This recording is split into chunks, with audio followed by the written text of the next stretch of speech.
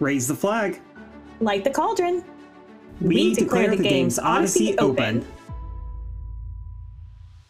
Welcome to the Games Odyssey podcast, your home for stories of glory from the Olympics and Paralympics. I'm Jonathan Jordan. And I'm Sarah Patton. We both love the Olympic and Paralympic Games, and we love history. But most of all, we love Olympic and Paralympic history. From the epic and inspirational moments we all love, to the more bizarre and controversial moments, we're fascinated by it all.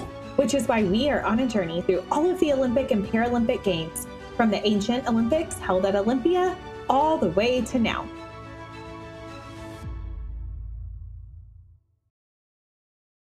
Have you ever wondered how the Olympics split into summer and winter games? Well, then you're in the right place, because that's exactly what we're talking about on today's episode. And I have to be completely honest and say that I'd never heard this story before, so I'm definitely glad that we're covering it. Sarah, how about you? Have you ever heard this story? Actually, I've not. I just knew that this was the time in history that we got a Winter Games, but I never took time to read about how it all unfolded. So with you, I'm also excited that we're talking about this. Yeah, absolutely. It feels like something I should have looked up long before this, but no, same. I feel like take my fan card. Why had I never really researched this on my own? I don't know. Right. And it is a little bit of an unusual story how the Winter Games came about. So we're going to dig into that. And just like we've been doing this season, we're going to start off with a little bit of an overview of what we're going to cover in the episode before we get into some highlights. So today we're headed to Chamonix, 1924, the first Winter Olympiad. After the debut of ice hockey at the 1920 Games in Antwerp and the return of figure skating, there were those who thought that there should also be a separate Winter Games. But then there were others who did not. Even though the IOC had not officially sanctioned a separate Winter Olympics, the French Olympic Committee decided to take it upon themselves to create a winter sports event, which is now recognized as the first Winter Olympiad. So again, I know we're both big fans of the Winter Games, so it's fun to finally actually get to talk about more winter sports. So Sarah, take us away into some highlights. Yes. Like you said, we are huge winter fans. Well, winter sports fans, not winter fan. I will be clear on that. Winter sports fan. But some highlights of Chamonix 1924. The games ran from January 24th to February 5th, 1924. And some sources say there were 312 athletes from 19 countries. Olympics.com says 260 athletes from 16 countries. We're honestly not sure why the discrepancy. Those nations that did participate included Australia, Austria, Belgium, Canada, Czechoslovakia, Finland, France, Great Britain, Hungary, India, Italy, Latvia, Nepal, Norway, Poland, Sweden, Switzerland, the United States, and Yugoslavia. So that's a pretty impressive list there. Yeah, it's a good start. Yeah, I'd say. The two largest delegations were from France and Team GB, both with 41 athletes, and there were 13 women who competed. So it's great that the women are starting right out of the gate. Not a ton of them, but happy that they were there. And right. There were 17 total medal events across 10 sports. Alpinism, bobsleigh, or bobsled, as we call it in the United States, cross-country skiing, curling, figure skating, ice hockey, military ski patrol. Its only official appearance, but it's a predecessor to biathlon, Nordic combined, ski jumping, and speed skating. Yeah, so that's an interesting list. There's a lot of things in here with both the countries and the sports that feel really familiar. Some of these countries that we see on here continue to do really well in the Winter Games. But I have to ask, which country of those that you listed off do you think is the most surprising to be on the list for the first Winter Games? I was surprised to see Australia on Yeah. there. What about you? Is that the one you were surprised by? I think Australia is very surprising, but probably the one that surprises me the most is India, because we just Hmm. don't typically think of India as a winter sports country. But of course, they do border there with the oh gosh, I'm blanking, the mountain range, the biggest mountains in the Mhm. world, the Himalayas. So it does make a little bit of sense that there would maybe be some skiers from India in the mix. I don't know. I just found their inclusion a little surprising. Wasn't expecting it. Yeah, no, I think that's fair. I mean, India is such a gigantic country Yeah. that, I mean, kind of like the United States, that, yeah, we have little pockets of winter and snow. But if someone just thinks about, the outline of the United States, they probably think, oh, beaches, California, the Gulf Coast, Texas, and, I don't know, water and all that. So you don't really think Yeah. snow and ice. I guess I'm with you that I could see why I would think India, like, they're close to an ocean. Like they're in the ocean. So why would they have snow? But it's Yeah. huge. So, but yeah, I'm with you. It was a little bit surprising, but I'm Yeah. happy that they were there. No, me too. And like you already said, it's a pretty impressive list for the first Winter Games. So it's exciting to see that a lot of people seem to be on board. But we will get into the story of how these games came about, obviously. But first, we are going to take a little break, and then we'll return to talk about how how bonkers it really was that these games were started up to begin with. I love to run, but there's nothing that demotivates me from a morning run more than a bad night's sleep. That's one of many reasons why I bought a Layla mattress. Layla is an out-of-the-box copper-infused foam mattress that comes straight to your door and conforms to whatever position you sleep in while keeping your body nice and cool. Each mattress is designed with a firm side and a soft side, so you can pick your favorite, or switch it up like we do. Plus, their pillows are the best, heads down. See what I did there? Click the link in our show notes to learn more about Layla, because when you sleep better, you feel better.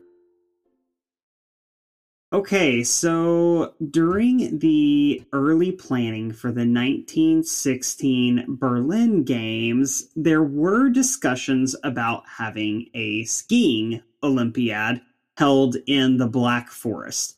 But obviously, that got scrapped when the Great War broke out, and then the Berlin Olympics were completely canceled. So it's one of those things where, yeah, it didn't happen, but the idea of some sort of separate winter event was starting to be a thing in the Olympic movement. And then, as we already mentioned in the overview, after the inclusion of both ice hockey and figure skating in the 1920 Antwerp Games, there were some members of the IOC who felt really strongly about creating a separate Winter Olympics Games. But then there were also members of the IOC who were strongly against it.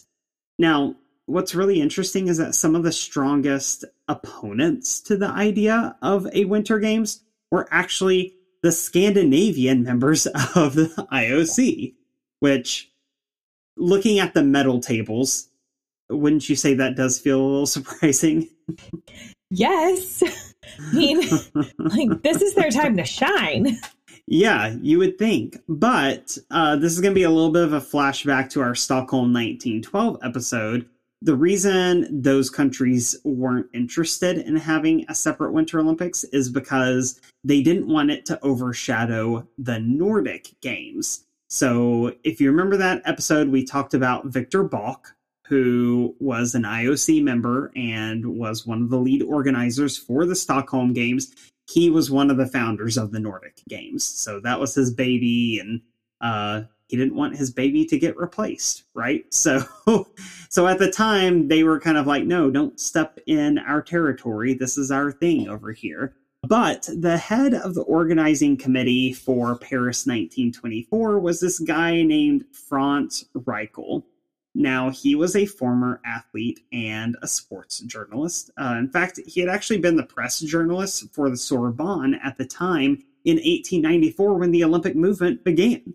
So he was kind of around since the beginning of all of this history that we've been covering so far.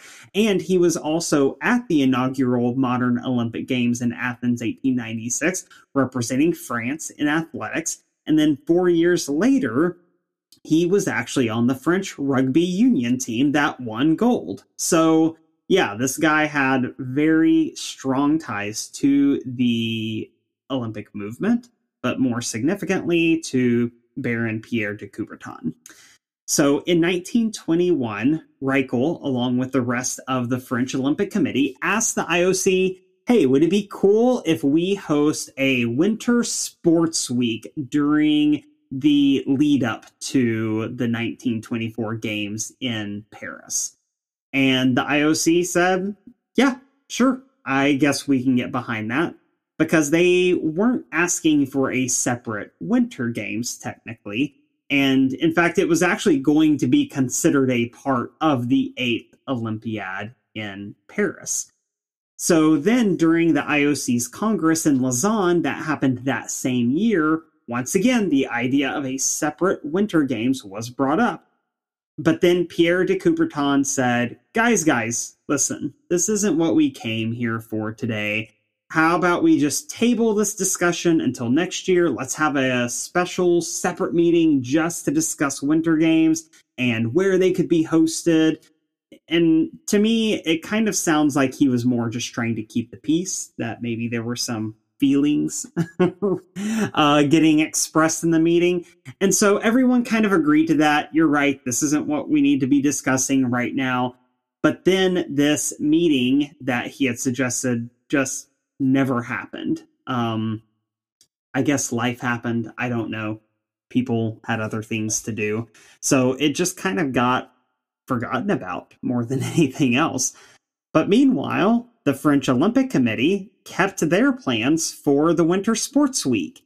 And in June of 1922, they had their own meeting with representatives from ice hockey, skiing, and skating federations to firm up some of the details for the Winter Week, including the decision to host it in Chamonix, located at the foot of Mont Blanc, in January of 1924. There were only 3 venues for the games: a bobsleigh track, a venue for ski jump, and then what's now called the Olympic Stadium of Chamonix for everything else. The stadium was large enough to hold 45,000 people and was originally used for equestrian events, having been opened just a few months before the games. The opening ceremony consisted of the athletes marching from the village of Chamonix to the skating rink inside of the Olympic Stadium, led by the French Blue Devil Marching Band. Because of the rules at the time, they had to march in their sportswear and carry their equipment with them, which, could you imagine the chaos if that were still the case? So I have to wonder if the bobsledders had to carry... That's what I want to know. Had to carry the sled. Yeah, like how extensive is this rule in terms of carrying your equipment with you during the opening march? That's very interesting. And frankly, I'm glad that this tradition has gone by the wayside. Well, and I don't know if you know the answer to this, but could it just be the equipment that they were using while competing, or would this involve practice equipment too? And the reason that I say that is, I mean, I'm thinking about curling here, that the stones are provided when they're competing, but also they want to practice. So maybe the stones were provided in the practice rinks. I mean, that's how it is now. But I'm just imagining these curlers carrying these big stones, which just sounds awful. So hopefully they didn't have to do that. But yeah. Hopefully not. But no, I don't know the answer to that. I didn't dig that deep into whether it was just their practice equipment or what they were using at that moment. Either way, for whatever reason, it was a rule that they had to carry it with them. So there you go. That was a thing. but but yeah, so getting into the stadium, then you had Gaston Vidal, who was the undersecretary for physical education, which apparently is a real job title. Not sure what else to say about that. But he was the one who actually officially opened the games. And then here's where things get kind of interesting. In his opening speech, Vidal declared the Chamonix Games that they were being hosted under the high patronage of the International Olympic Committee, which was technically true, and that they were being celebrated in celebration of the 8th Olympiad, which was also technically true. And then French flag bearer Camille Mondrian, who was also a competitor in the military patrol event we're going to talk about here in a little bit, he was the one who delivered the Olympic oath for the athletes. Also, the official poster for the games declared that they were part of the 8th Olympiad, which we kind of talked about already. So it was one of these weird things where even though the IOC hadn't explicitly called them the Winter Olympics, the assumption was that all of the events happening were Olympic events, even if they had not featured previously in any of the other Olympic games. So to me, it just seems like they hadn't completely thought through the long-term ramifications of giving the blessing to the Winter Week, because hosting it this way and giving it their blessing and really all the support that they seem to have given to it, it really actually forced the hand of the IOC to officially make a decision about whether they would continue having Winter Games. So the following year, May of 1925, I know we're kind of jumping in time here a little bit, but the IOC then officially amended the Olympic Charter to stipulate a separate Winter Olympiad that would be hosted in the same year and by the same host country during each Olympic cycle. And then another year after that, in 1926, during their Congress they held in Lisbon, the IOC decided to retroactively acknowledge Chamonix as the first Olympiad of the Winter Olympics. So, again, this is one of those things where if you look up the official poster, it still says the 8th Olympiad on there because that was what it was supposed to be, was part of the Paris Games. But now they're saying, well, it's actually the first Winter Olympics. So as a consequence of all of this, 1926 was also the last time that the Nordic Games would be hosted. So just like the Scandinavians were afraid would happen, the Winter Olympics, once they were officially endorsed by the IOC, they completely replaced the Nordic Games and became their own thing. So a lot of it just seems a little messy with how it came about.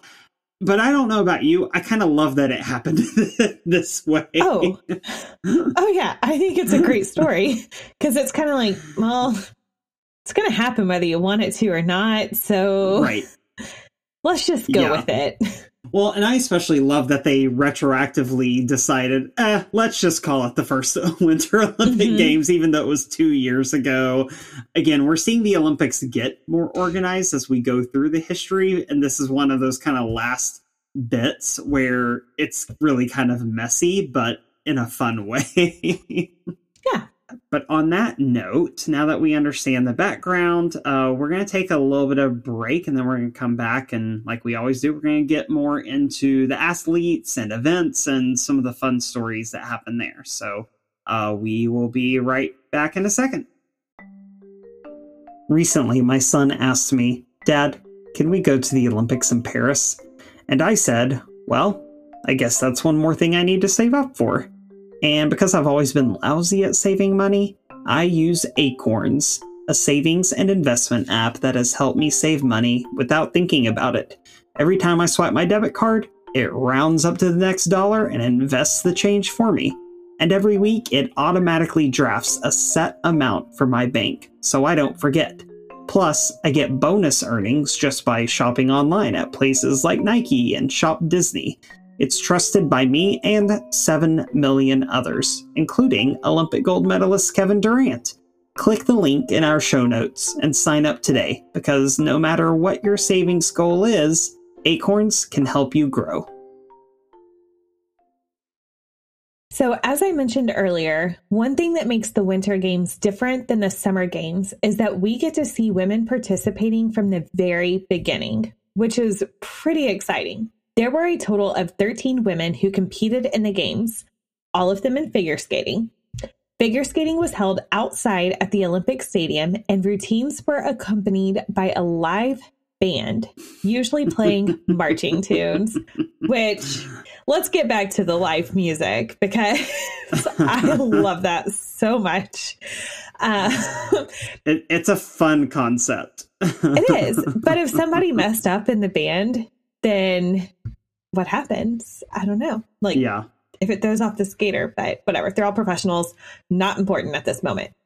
So going back to the actual event, the women's event was won by Austrian Herma Planck-Zabu, who was dominant in women's figure skating through the 20s, winning 5 world titles from 1922 to 1926.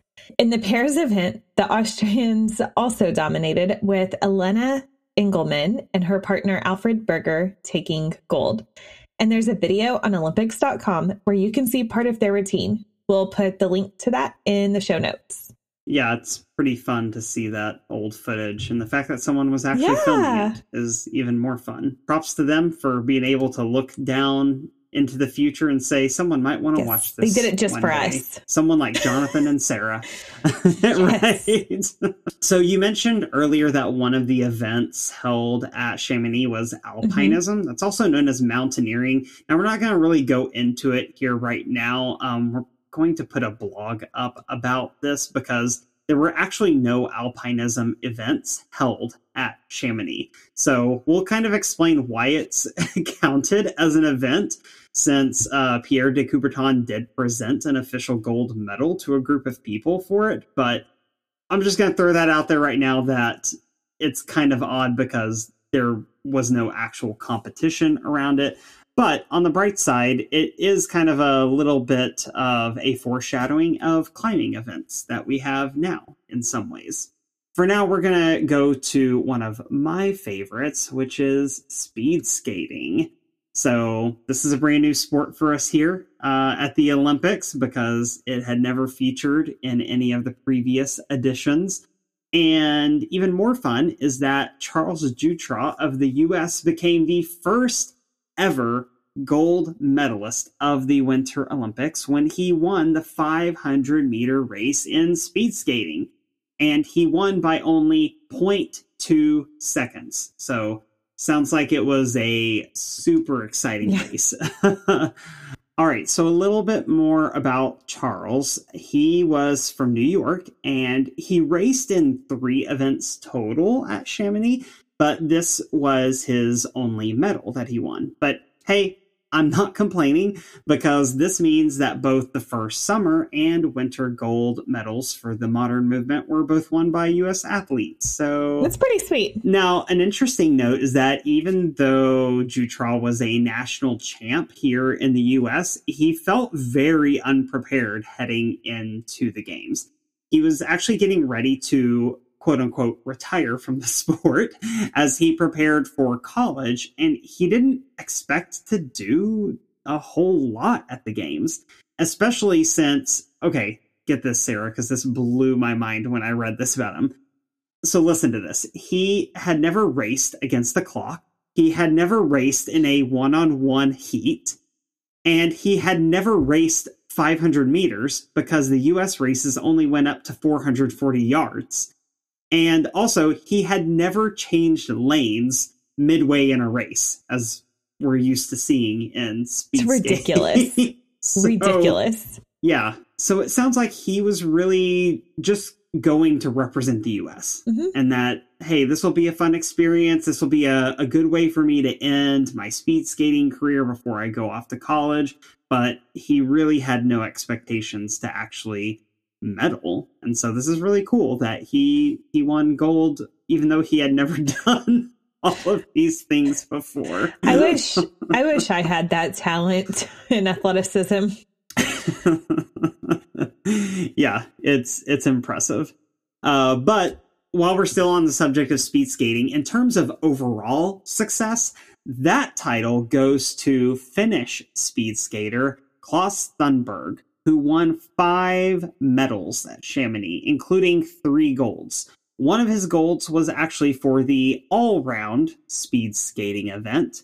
That's the only time it's featured in the Winter Olympics. And yes, you heard me right. It's all-round, not all around. But from my research, they apparently mean the same thing. So I don't quite get the distinction. But Klaus would later go on to add 2 more gold medals at the 1928 St. Moritz Olympic Games. So you might hear his name come up again when we get there. And then quickly, I'll throw in a little bit about ice hockey here because we both love hockey. And it should come as no huge surprise, but Canada won the ice hockey tournament at the Winter Games. So they get to claim the very first, Winter Olympic gold medal for ice hockey here. And during the tournament, they were only scored on 3 times. Meanwhile, they racked up 122 goals throughout the tournament. I just feel so sorry for their opponents. Yeah, I mean, that's astonishing. So good job, Canada. Way to go. Yeah, it's pretty incredible. Next up, let's talk about military patrol. This sport is the predecessor for biathlon, but at the time it was a team event instead of individual. It also had 3 components instead of 2: cross-country skiing, 25 kilometers to be exact, ski mountaineering, and rifle shooting. Each team had 4 members and an alternate. Switzerland won gold, with Finland getting silver and France with bronze. It's been a demonstration sport in 1928, 1936, and 1948, but this was its only time to show up as a medal event, which I'm happy that we had it since it was a predecessor for biathlon because I love biathlon. Yeah, me too. I can't remember if I told you this with the recent Beijing Games, but my son, Kai, discovered biathlon for the first time. I remember I was doing some work that day and my wife came back and she said, "Hey, what's that sport where they ski, but then they also shoot targets?" I was like, "Oh, it's biathlon." She's like, "Well, Kai is in there loving every second of it." Yes. I said, "Yeah, of course he is." It's so exciting. There's so much going on. Yeah. So I'm going to sweep into one of my favorite events, curling. So yeah, we've got to talk about this one. It probably won't come as any surprise to hear that Great Britain won the first gold medal in curling with a 9-member team. Sweden won silver with an 8-member team and France with a 6-member team. Not sure why team sizes were not standard for everybody, but whatever. Only one other team, Switzerland, was entered in the tournament, but they ended up having to drop out before the start of the tournament. This wasn't too big of a deal since it was already planned to be a round-robin tournament, though. After 1924, curling would make a few guest appearances as a demonstration sport, but would not become an official medal event again until Nagano 1998. And those were some rough years without curling, so we're spoiled it's back. And I think it's here to stay, knock on wood. Yeah, no, I think it definitely is here to stay. And I remember when it came back at Nagano, and frankly, here in the U.S., it was made fun of. Oh, well, yeah. But, I mean, we won gold and it's still made fun of. Come on. Right. But it's fun to know that it was there at the first Winter Olympiad, even though it was away for a long time. But speaking of things sliding, we're going to go into bobsleigh now. So bobsled, bobsleigh, Robert sled, whatever you want to call it. This was the only sliding sport to feature here in 1924. At Chamonix, there was just the 4-man bobsled event where Switzerland won gold, followed by Great Britain in second, and then Belgium in third. Now, this was interesting to me, but the winning time by the Swiss was 5 minutes, 45.54 seconds. And just for the fun of comparison, I decided to look up the final for the four-man event at the 2022 Beijing Games, where Germany won gold with a time of 3:54.30. So just kind of shows you how far we've come in terms of the design of the sled and technique and all of those things in this sport. Yeah, it's pretty cool. In Nordic combined, Norway's Thorleif Haug won gold, and then his fellow countrymen took silver and bronze too. In fact, the four top finishers were all from Norway, and fifth place was from Sweden. So there's Norway showing up, dominating, per usual. Yeah, we're going to be talking about Norway a lot in the Winter Games. So just prepare yourself now. Just get your Norwegian flags out because they're going to be coming up a lot. Mm-hmm. In fact, let's talk about Thorleif Haug for a moment because he's an interesting guy. But he was born September 28th, 1894. So he was right around the same age as the IOC. And as you're about to hear, he won all three Nordic skiing events at the 1924 Games. So 3 golds, and this was his only Olympic Games to participate in. Now, he also placed third in the ski jump, though more on that in a minute. And all in all, he had a very successful Games.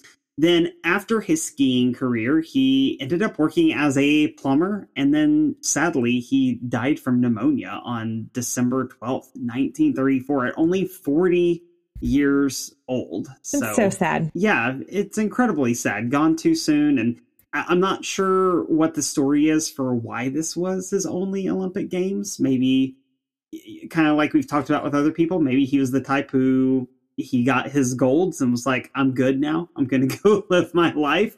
But still, he was an early giant in Norwegian sports. And goodness gracious, just knocking the competition out of the frozen water, so to speak, in the skiing events with his 3 golds. So now, speaking of, we'll talk about cross-country skiing real quick, because one of his other 2 golds came in cross-country skiing, which had 2 different versions, an 18-kilometer event and then a 50-kilometer event.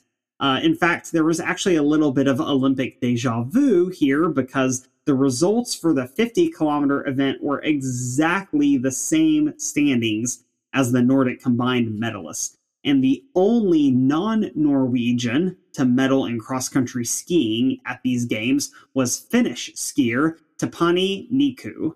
So we see Norway asserting some very early Olympic skiing dominance, which, again, no surprise since they kind of invented the sport 4,000 years ago. They've got a little bit of a head start on the rest of us. And then finally, in ski jumping, this won't be a huge surprise, but once again, we see gold and silver being taken by Norway's Jacob Tollen Thams and Narva Bona. But the real story here in ski jumping is the bronze medal position. So originally, Norway had a sweep with our buddy Thorleif Haug, we were just talking about, taking third. And U.S. ski jumper Anders Haugen was originally marked down in 4th place. Now, Anders was actually originally from Norway, and he'd immigrated to the U.S. in 1909. He and his brother apparently really loved ski jumping, so they had actually built a ski jumping hill at the Milwaukee Ski Club so they could introduce the sport to the public. So, cool for them, trying to get some more people interested in it here in the U.S. Now, he was 36 when he went to Chamonix, so he was definitely considered quote-unquote old in the sport, where all of the other competitors were easily in their 20s still. And then also, according to Total Olympics, there may have been some bias in the judging, it's reported that the judges, so they were all European, and they didn't love the idea of an American encroaching on their sport, even though he was originally from Europe. That's one thing I don't get is, like, he's really one of your own. He just happens to have a different flag on him now. But so get this. In 1974, during a 50th anniversary reunion of the 1924 Norway team, a sports journalist named Jacob Voga noticed a mathematical error in the results, which I get it. Math is hard. It's not my thing either. My gosh. So, 50 years later, he notices this mathematical error. And so he reported it, and he actually campaigned for the error to be corrected, even though this would mean that it would decrease Norway's medal count. So good for him, wanting to be a fair sport about it and correct an injustice. So later that year, our guy, Anders Hogan, he traveled to Norway to receive his bronze medal in ski jumping at the age of 86. And here's what's cool. Thorleif Haug's daughter, Anne Marie, was the one who presented the bronze to him. It's so sweet. It is sweet, yeah. But Anders remains the only American to ever medal in ski jump at the Olympics. So, yeah. I mean, Sarah, can you imagine how it would feel to finally get a medal half a century after you competed in an event? Oh my goodness, no. No, I mean, I can't imagine what it would feel like to get a medal a minute after I compete. But yeah, I mean, I'm just so grateful that at 86 years old, he was able to receive it. He was still alive. Yeah. He got to have a special moment. It's a shame that it took so long, but I'm grateful for our reporter that made sure to get the word out there and that a wrong became right. So, I just imagine it was overwhelming and wonderful, and how sweet that it was Haug's daughter that gave it to him. But what about you? What do you think? No, I'm completely on board with that. Glad that he got it. Obviously it would have been nice if he had gotten the recognition there at the games along with the other competitors and not when he was 86 years old, but at least it did happen in his lifetime.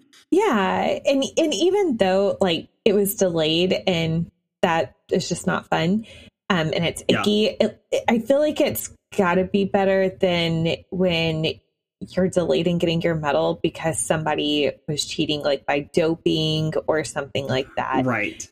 Like it was good that they corrected it. It stinks that he had to wait so long, but I'm grateful it wasn't because his competitor was cheating or anything like that. So yeah, it does appear to have been an honest mistake. Even though there may have been some bias in the judging, like we mentioned. Sure. As far as the results, it really truly appeared to be a mathematical error, not some sort of insidious, ploy by someone to keep an American off of the medal, podium. Right. So that's good to know because, again, math is hard. It is. I hate math. But let's take another quick little break, and then we will wrap things up talking about the legacy of Chamonix 1924. So we will be back in just a sec. My son wants to compete at the Olympics one day, so we're always encouraging him to eat his veggies, limit the sugar, and load up on protein, which is how we found out about Moink, the ethical meat subscription box. Every month we get top-grade meats like beef, chicken, sausage, bacon, and salmon delivered right to our door. It's saved us literally hundreds, maybe thousands at this point, from what we used to spend at the grocery store, and the quality is amazing. Click the link in our show notes and try out Moink for yourself. Ethical meat, exceptional taste. So talking about Chamonix's legacy, let's talk about the medal table. Let's do it. What a shocker. Like we've already said, that Norway topped the medal table with 17 total medals, including 4 golds. Which, think about this for a second. they got 4 gold medals. 3 of those were all Thor Leafs medals. Yeah, right? Not anyway, bad, sorry. guy. Yeah, no, just, it's not bad. Finland was next with 11 total, also 4 golds. Then Austria with 3 total, 2 gold. Look at that gap. Holy cow. Yeah. Switzerland also had 3 total with 2 gold. And then both the US and Great Britain won 4 medals apiece, including 1 gold. So medals were given out during the closing ceremony by Franz Reichel. And since some of the athletes had already gone home, if they were absent, he gave the medal to someone else from the country instead. Hopefully they all got their medals. Yeah, Which, hope so. I mean, like, this is before the age of tracking numbers and all that. So the closing speech was given by none other than Coubertin himself. But obviously, the greatest legacy of Chamonix was establishing winter sports at the same level as the summer sports and creating a new Olympic tradition we all still enjoy today.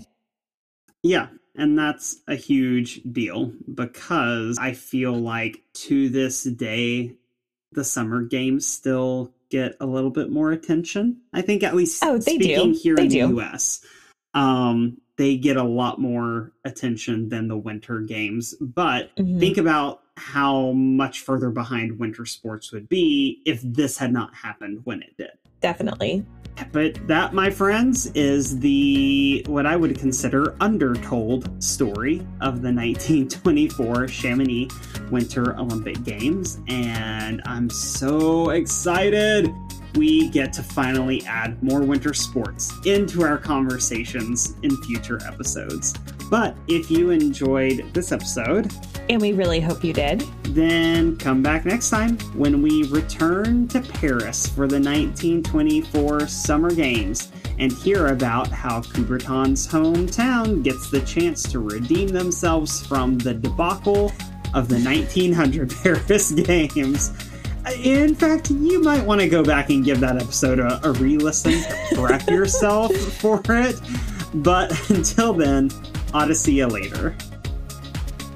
The Games Odyssey podcast is a production of Wardrobe Media, LLC. This episode was written, hosted, produced, and edited by Jonathan Jordan and co-hosted by Sarah Patton. Show notes, including research sources and transcripts, can be found on our website, gamesodyssey.com.